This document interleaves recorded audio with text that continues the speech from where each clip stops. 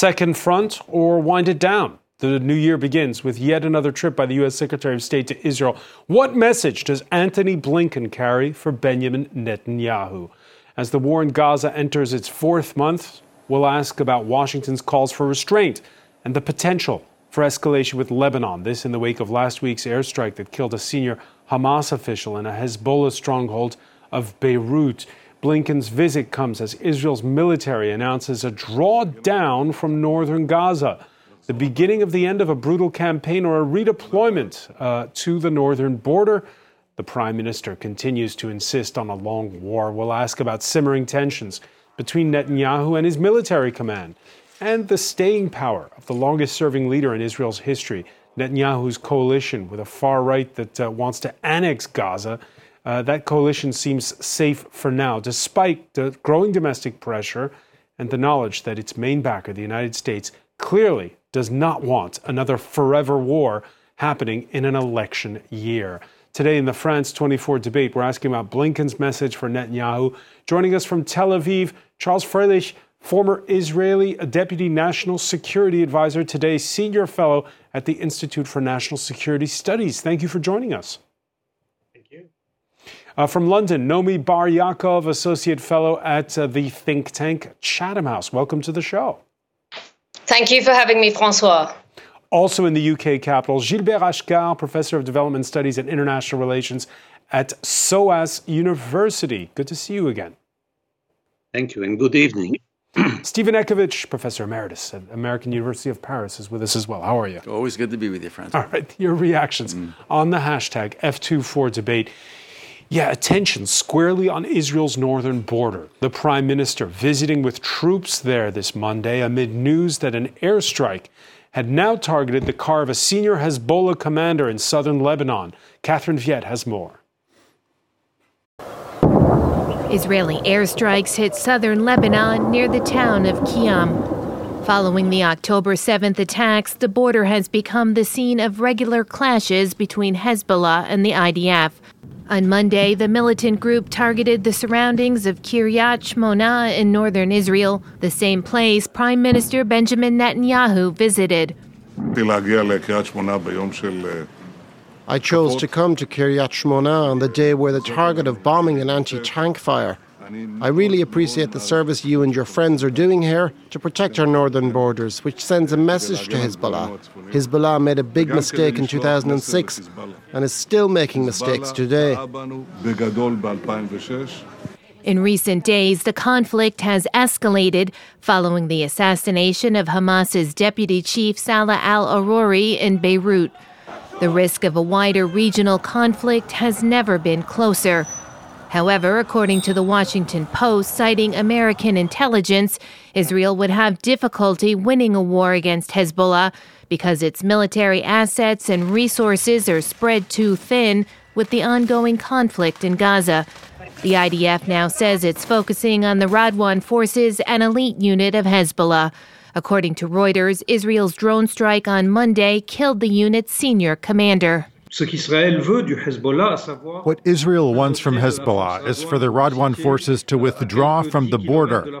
And if this doesn't happen, Israel is threatening a limited military operation.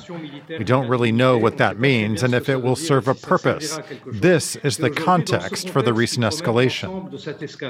Hezbollah, which has well-trained fighters and tens of thousands of missiles and rockets, would also like to avoid a major escalation, according to U.S. officials who spoke to the Washington Post. Charles Freilich, the killing of the senior Hezbollah commander in southern Lebanon, our correspondent in Beirut earlier, wondering aloud whether this was a Qassam Soleimani moment here. How big a story is this?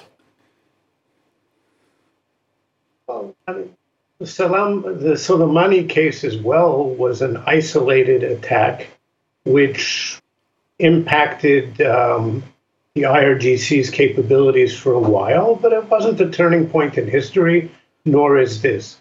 But I think the important point to understand here, and I'm not sure this came across in the report, the cross-border firing didn't start with this attack. It started pretty much the day that the war in Gaza started.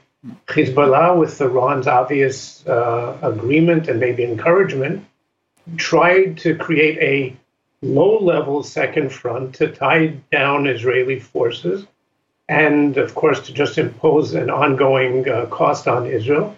And so this has been going for months now.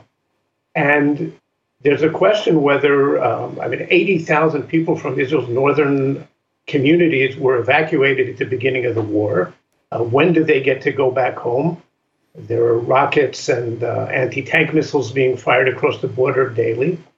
This is a situation that no sovereign state could possibly tolerate. So Israel is taking limited moves so far to try and prevent it.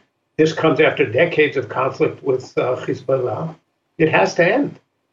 After that strike last week, which the airstrike by Israel in the heartland of Hezbollah stronghold in Beirut that targeted a senior Hamas figure, there was this fear that the escalation would go full throttle then. It didn't happen. Why? Well, because I think Hezbollah doesn't want or probably doesn't want an all-out escalation now. Israel is on the alert. It's fully mobilized. It's ready. That wasn't the case, unfortunately, on the Gaza front on October 7th. So a certain level of hostilities serves their purposes. Hostilities at too high a level may not. And if and when they decide to really have a significant escalation, I think it'll be for their own purposes rather than in support of Hamas, which they support up to a point, but they don't want to risk an all-out war for Hamas. Nomi Bar Yaakov, what response are you expecting after the killing of this senior Hezbollah commander? Well, I think it's certainly a call for an escalation on the part of Israel. And I think I agree with Charles that Hezbollah have been very measured in their response thus far. My main fear, I think no one can predict exactly what Hassan Nasrallah, the head of Hezbollah, is going to do. He'll obviously have to retaliate. The retaliation will presumably be of a more serious nature than the warning after Salah al-Aruri's assassination last week. But the problem with these provocations are that there is a constant risk of escalation beyond a certain point, and we may reach a certain point whereby Hezbollah will feel the need to retaliate in a manner that then will trigger a wider war in the region, and that's my greatest fear.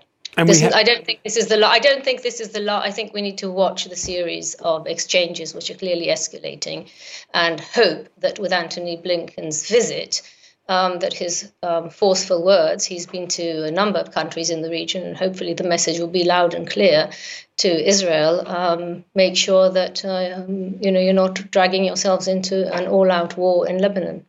By the way, we have breaking news with the Israeli military announcing that it's killed Hassan Hakashah. It's a central Hamas figure in Syria who was behind, it says, rocket fire at Israel. Gilbert Ashkar, what do you make of the sequence of events of the last week now with the killing of two and possibly a third senior figure, two from Hamas and one today from Hezbollah? Well, I think that points to the obvious fact that Israel waited until the intensive bombing campaign that has been going on in Gaza, which has reached those genocidal proportions that we have seen, that this bombing campaign comes to an end and they can move there, as they have announced, to a lower intensity phase of the war in Gaza. So they waited until then to turn towards the northern front, towards Lebanon, which they have been doing now. Now, of course, I don't expect Israel to think of a new invasion of Lebanon, but what they are threatening with, and which is what the Minister of Defense, Israeli Minister of Defense, Yoav Gallant, threatened with from the beginning and earlier last summer already, to destroy Lebanon, to apply the so-called Dahya doctrine once more in Lebanon, which is a massive destruction like we have seen in Gaza. So this threat remains on the table. It is now reactivated since the major phase in Gaza is over, of bombing, I mean. And of course, now it all depends on the United States, because Israel cannot engage in a new exchange of very intensive bombing with Lebanon, with Hezbollah, without U.S. participation. The United States has been instrumental, has been absolutely crucial for the war that Israel waged on Gaza. It is basically the first joint U.S.-Israeli war ever, because it has been done with an permanent airlift of U.S. material to Israel.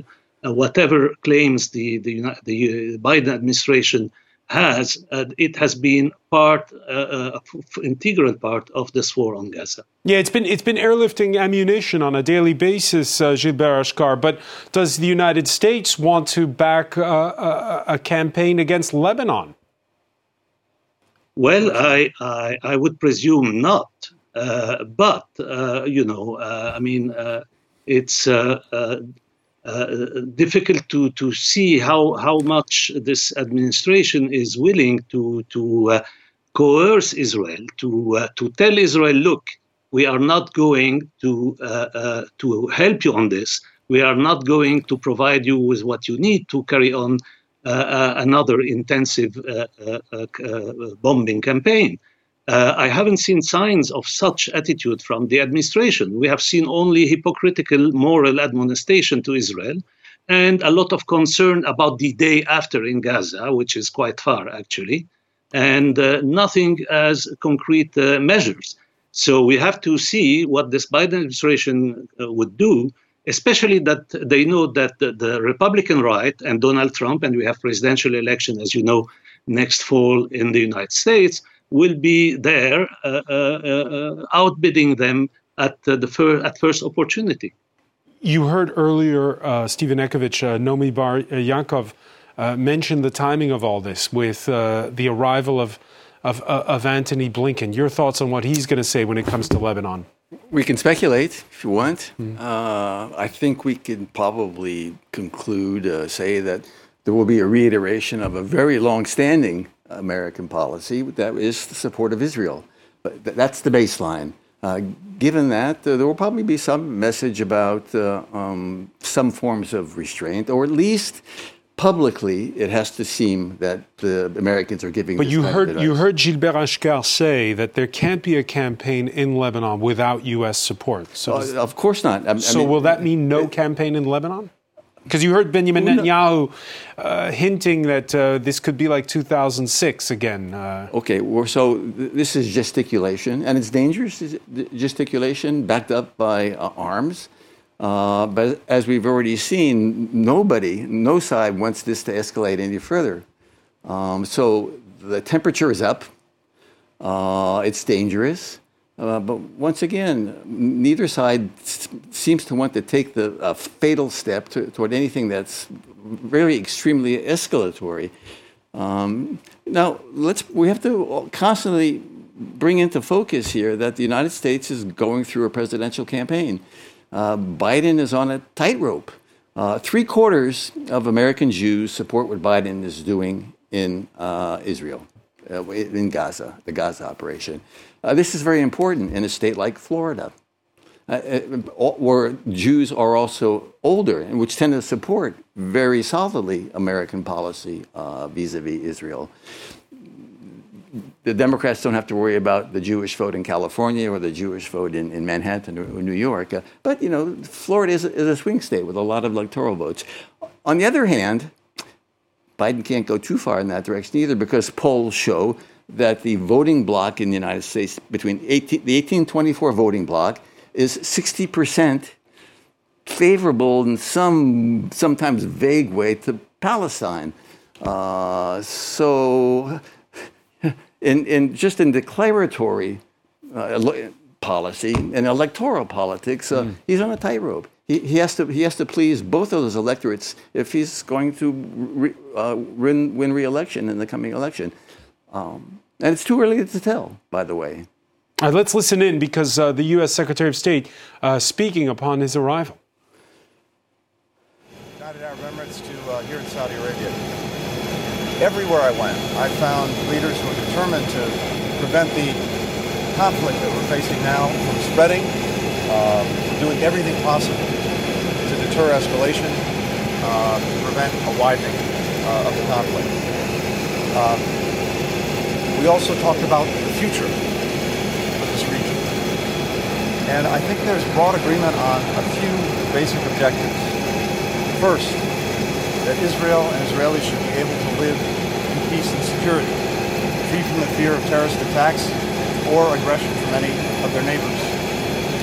Second, that the West Bank and Gaza should be united under Palestinian-led governance. Third, the future of the region needs to be one of integration, not division and not conflict. And fourth, for that to happen, we need to see the establishment of an independent Palestinian state. Now, no one I talk to thinks any of this will be easy.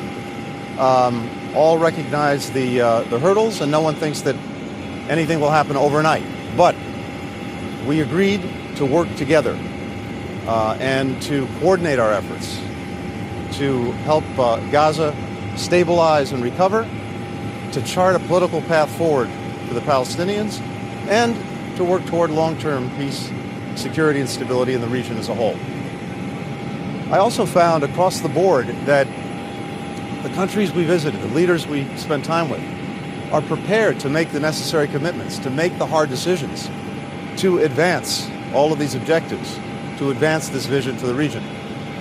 We're heading now to Israel, where I'll have an opportunity to share with Israeli leaders everything I've heard thus far on this trip, and also to talk to them about the future direction of their military campaign in Gaza. I will press on the absolute imperative to do more to protect civilians and to do more to make sure that humanitarian assistance is getting into the hands of those who need it.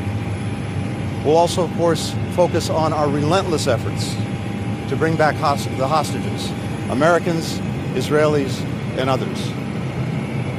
And we'll talk about how we see the future for the region and for Israel. And I'm convinced that there is a future path that can actually bring lasting peace and security for Israel, that can ensure that October 7th never happens again, and that can bring the region together, that can meet the aspirations of the Palestinian people, and do it in a way that makes this a region focused on the future, not on the challenges of the past. With that, happy to take a couple of questions. Secretary, your trip is partly about trying to prevent a wider war, but Israel has now killed 2 Hezbollah leaders within a week. What does that say about U.S. leverage over Israel, and doesn't that risk a second front? And secondly, Qatari Prime Minister Al Thani yesterday said military strikes against the Houthis were not the best option and that he preferred diplomacy since the military strikes would raise regional tensions. What message are you giving to Arab partners in the region about U.S. and coalition efforts and intentions towards potential military strikes in Yemen? Well, first, Ian, with regard to Lebanon, it's clearly not in the interest of anyone, Israel, Lebanon, Hezbollah, for that matter, to see this escalate and to see an actual conflict.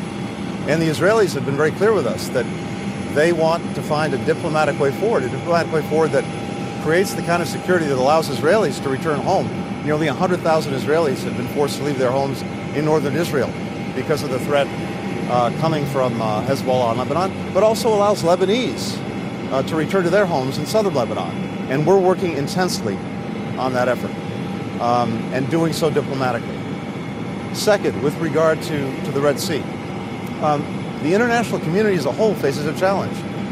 These attacks, consistent attacks by the Houthis on international shipping, are a threat to everyone. We talked about this yesterday. You've got about 15% of the world's commerce every day going through that strait, going through the Red Sea.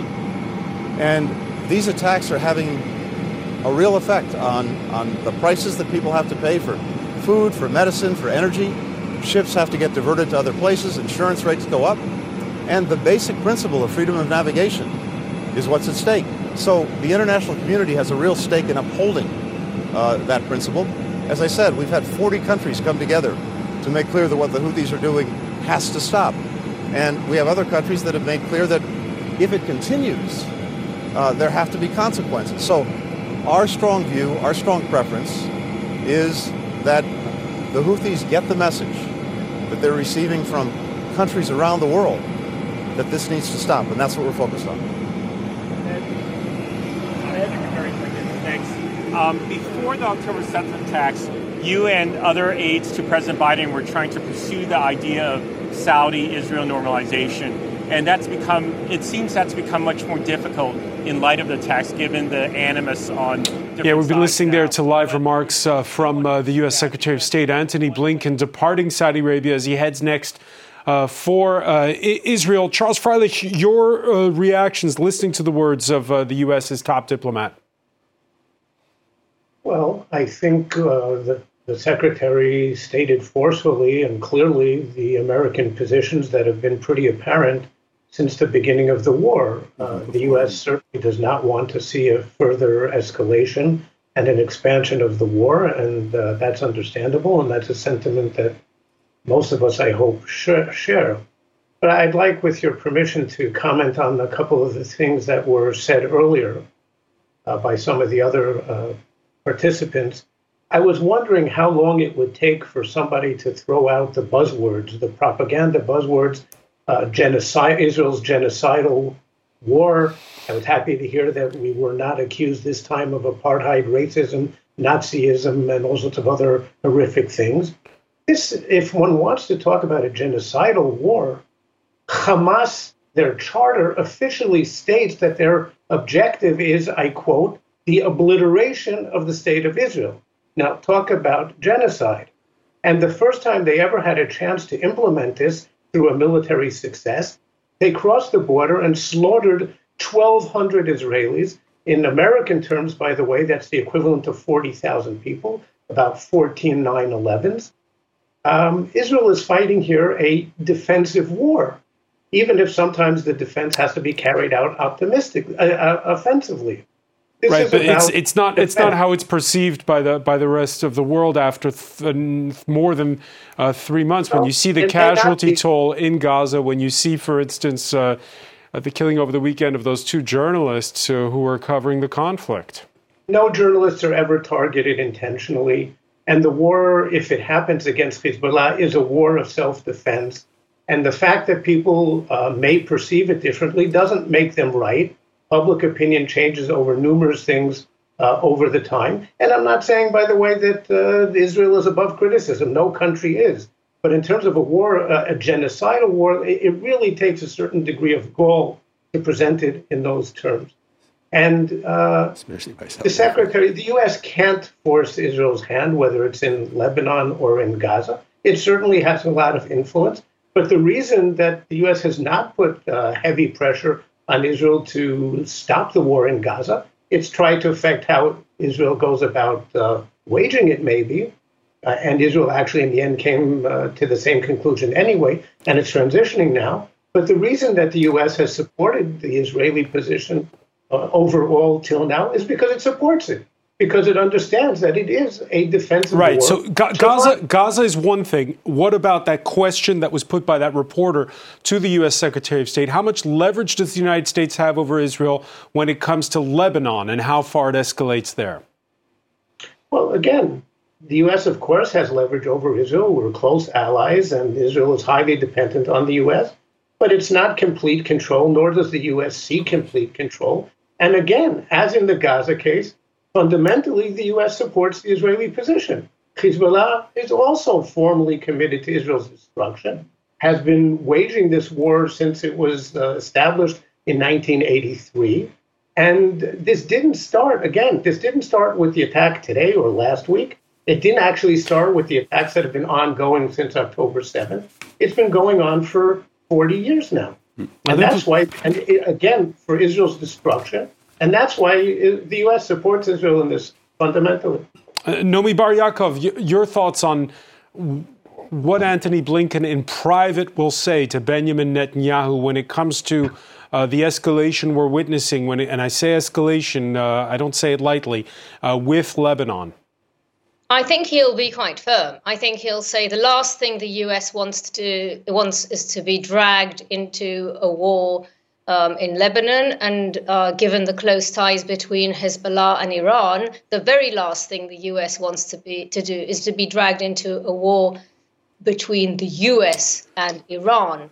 And I think that Benjamin Netanyahu, Israel's prime minister, may drag the US into such a war if it escalates. I'll go back to what I said earlier. The risk is that this, there's gradual escalation, incremental escalation, and you reach a certain point of no return. We've just seen 3 assassinations outside the borders of Gaza. 2 in Lebanon, 1 in the heart of Hezbollah, 1 in South Lebanon, also the heart of Hezbollah, and 1 in Syria. So there's clearly a risk. And the question is, what is Antony Blinken, US Secretary of State, going to do about it beyond words? What leverage is he going to have over Netanyahu? Netanyahu is more interested in prolonging the war than he is in anything else. The last thing he needs is the various trials that he's been charged with corruption, 3 different trials. He's already been indicted. Everything is on hold. I mean, the trials are on hold because of the war. He also lost the judicial overhaul. The coup against the judiciary is on hold because the Supreme Court basically ruled that the basic law that the government, this extreme right-wing government has enacted is illegal and they cannot do so. So he's already lost a number of battles. So he has a personal interest in prolonging the war, extending the war. And as I said, it's very risky. The big question is, what is Antony Blinken going to do beyond words? What is he going to actually do in order to prevent escalation? I have no doubt in my mind whatsoever that there's a consensus in the Arab world, including Turkey, all the countries that he's visited, that the implementation of the Arab Peace Initiative, the Saudi Arab Peace Initiative of 2002, then was modified in Beirut in 2007, that is the blueprint for an end game. We need to have an end game here for the day after, and we then work sort of backwards and away from that. No country is going to rebuild Gaza. No country is going to invest a penny in Gaza, including Qatar, unless there is a framework. And we know what the end game. He made it very loud and clear. He said the Palestinians, to quote him, as we just heard, their aspirations need to be realized. It was not quite the words he used, but he did use the word Palestinian aspirations. That means a contiguous West Bank Gaza state. And at the moment in Israel, no one wants to hear about it. Yeah, let me ask you, Nomi, because earlier you heard Gilbert Achcar connecting the dots between Israel's military announcing over the weekend that it's drawing down operations in northern Gaza, and now this escalation that we're witnessing at the northern border with Lebanon. So here's my question to you. Where is it going as Antony Blinken arrives? Is it going towards a different front, or are we going to see the U.S. calling time? Well, I don't know what the U.S. is going to do, and it'll be very interesting to see both what Antony Blinken says after his meetings and also what Netanyahu says after the meetings, because I can guarantee they're not going to be speaking in the same language, in the same tone. So that's to sort of, to be what the Israeli military announced that 2024 is going to be a year of war. Yeah, they're preparing. They've released 150 reservists at the moment, but basically told them, OK, this is a bit of a break. Stand by. You will be called back in. So by changing phases from phase 2 to phase 3 in Gaza, there's a long, long way away from the end of the war. Since Israel set its targets as releasing the hostages, there are currently 126 hostages.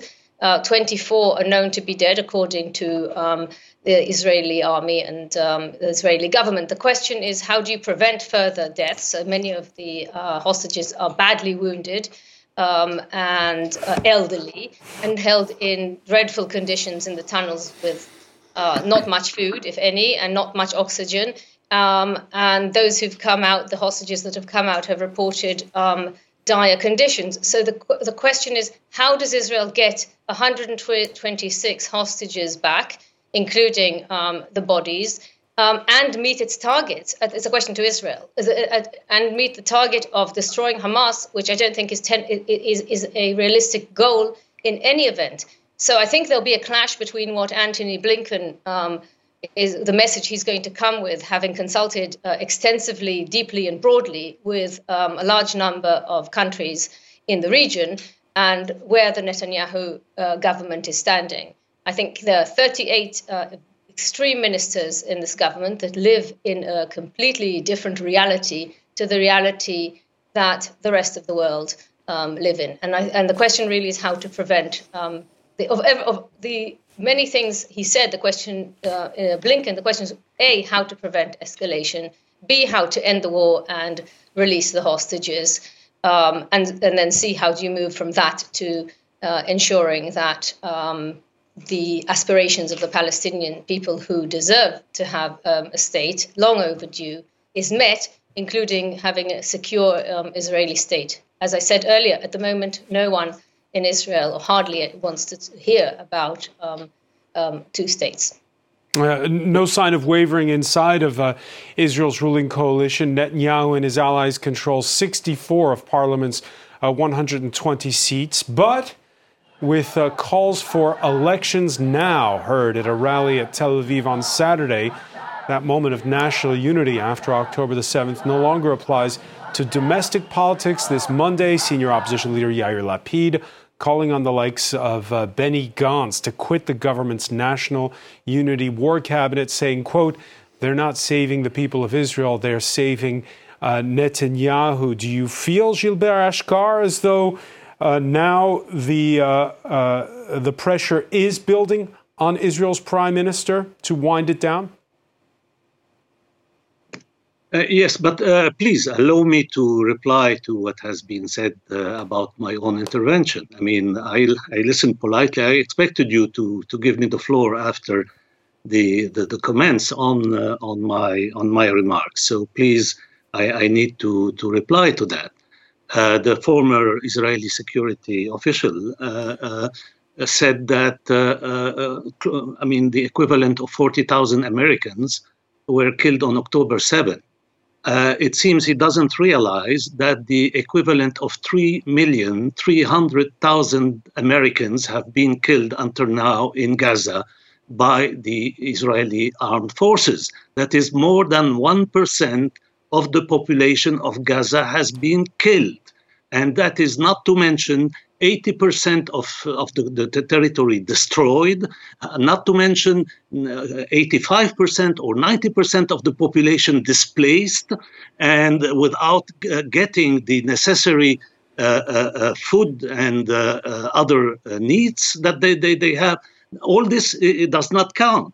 And then the former security official says that Hezbollah has been against Israel since 1983. Well, good remark. What was happening in 1983? Well, Lebanon was occupied. Israel occupied Lebanon up to Beirut and ended up occupying Beirut itself, which is my city, by the way. And that's what led to the creation of Hezbollah. And Hamas, well, Hamas was created in 1987 in Gaza. That is after 20 years of occupation of Gaza. Okay, so we hear, Gilbert, we hear the differences between you and Charles Freilich on this. No, but I mean, I have to state these things because I hear you, but let's when someone accuses the other of doing propaganda and they embark on propaganda discourse, that's what you get. But anyhow, yes, getting back to your question. The question is the pressure building on Netanyahu now? Well, the pressure is building on Netanyahu, but that's not the pressure that you are pointing to, at least from what I can tell from reports about the mood in Israel.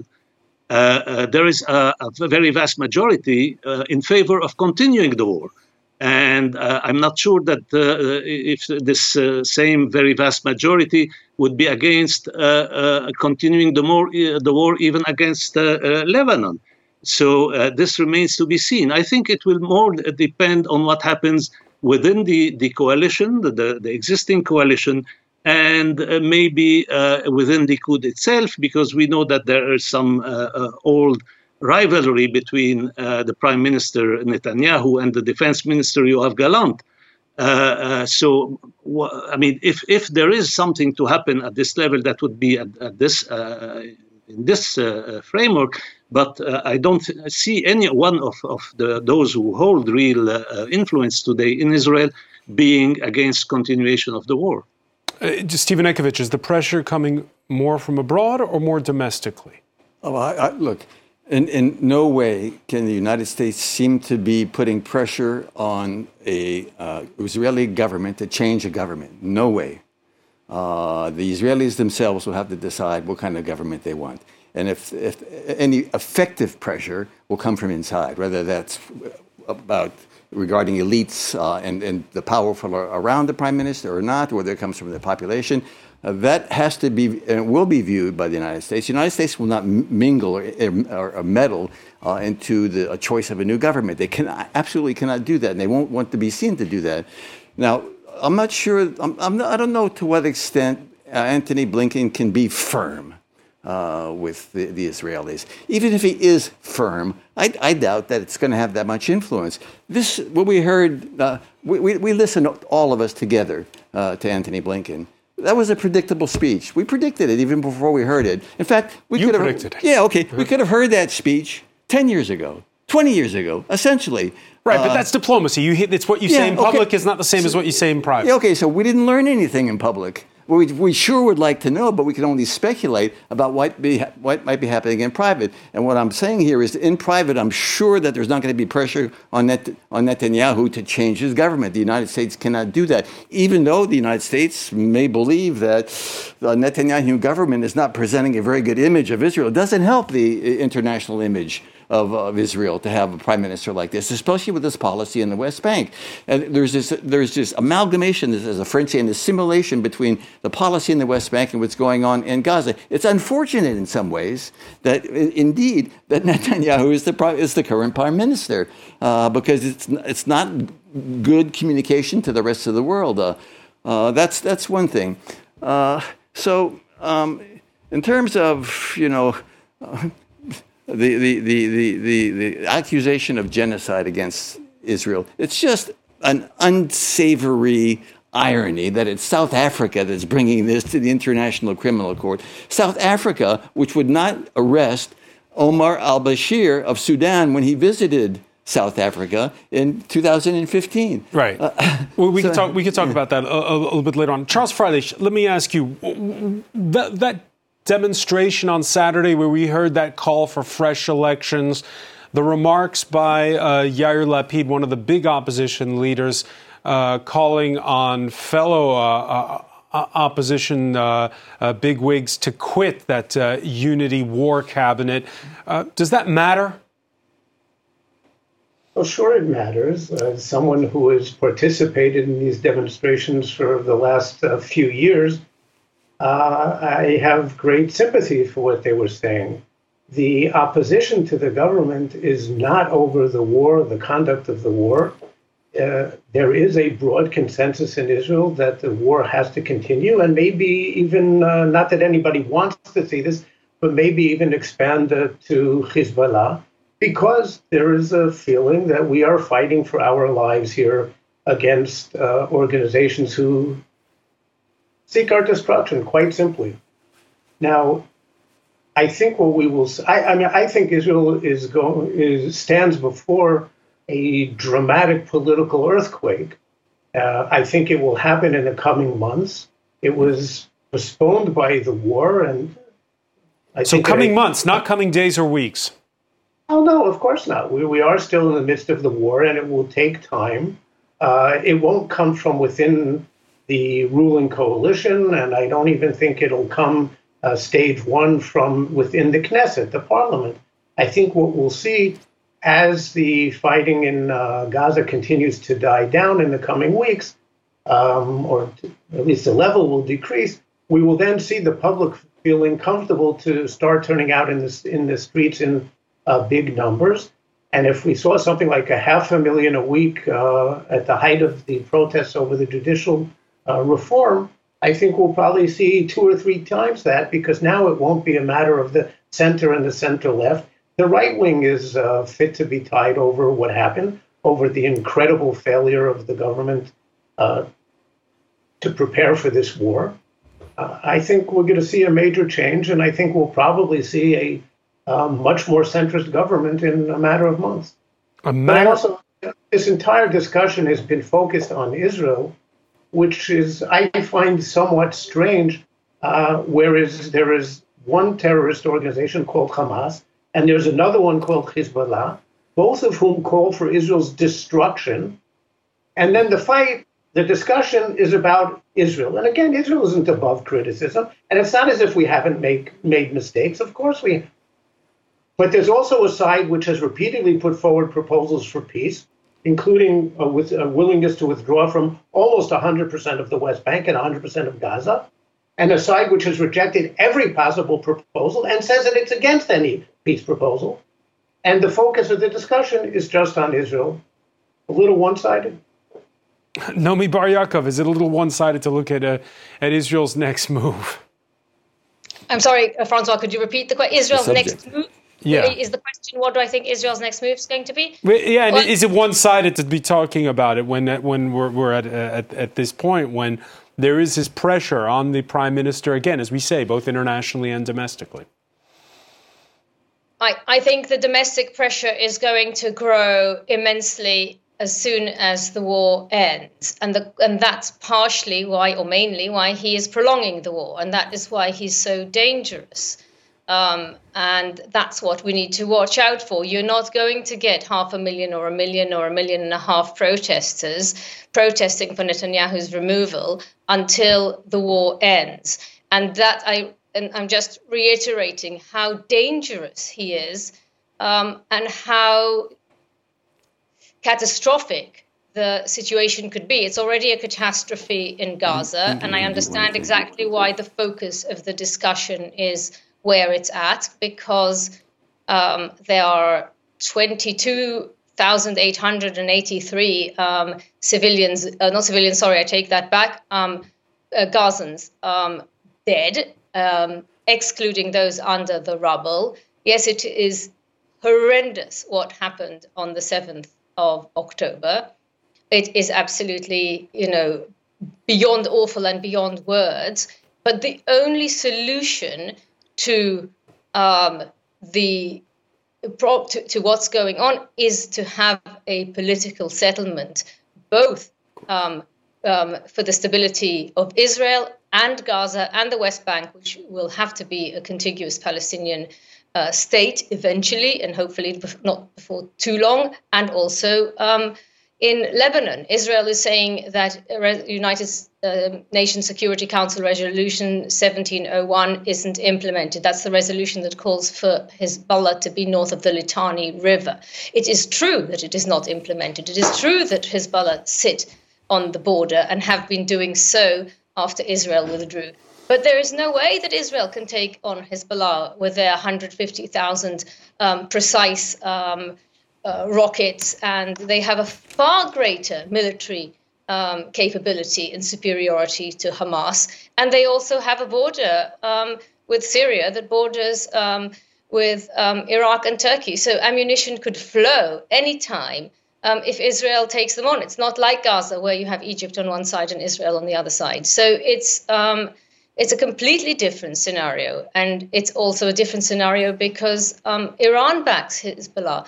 So the only way to deal with the situation is really to look at a comprehensive solution for the whole region that will allow every state in the region to live in peace and security. Unfortunately, we're running short on time. Nomi Bar Yaakov, I want to thank you so much for joining us from London.